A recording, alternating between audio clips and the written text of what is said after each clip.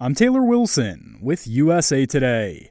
A blast of Arctic air hit much of the U.S. yesterday, dropping temperatures dramatically and bringing blizzard conditions to some areas. More than half of U.S. states will see minimum wind chill temperatures in the negative double digits in the coming days, and near freezing temperatures this Christmas weekend in Florida could immobilize iguanas and cause them to fall out of trees. As for humans, hypothermia is the worry. That happens when the body loses heat faster than it can be produced, causing the body to use up energy and drop in temperature. Symptoms include lethargy, confusion, and ultimately unconsciousness. But Dr. Deborah Dierks told USA Today that hypothermia deaths are not usually seen in people sheltering indoors.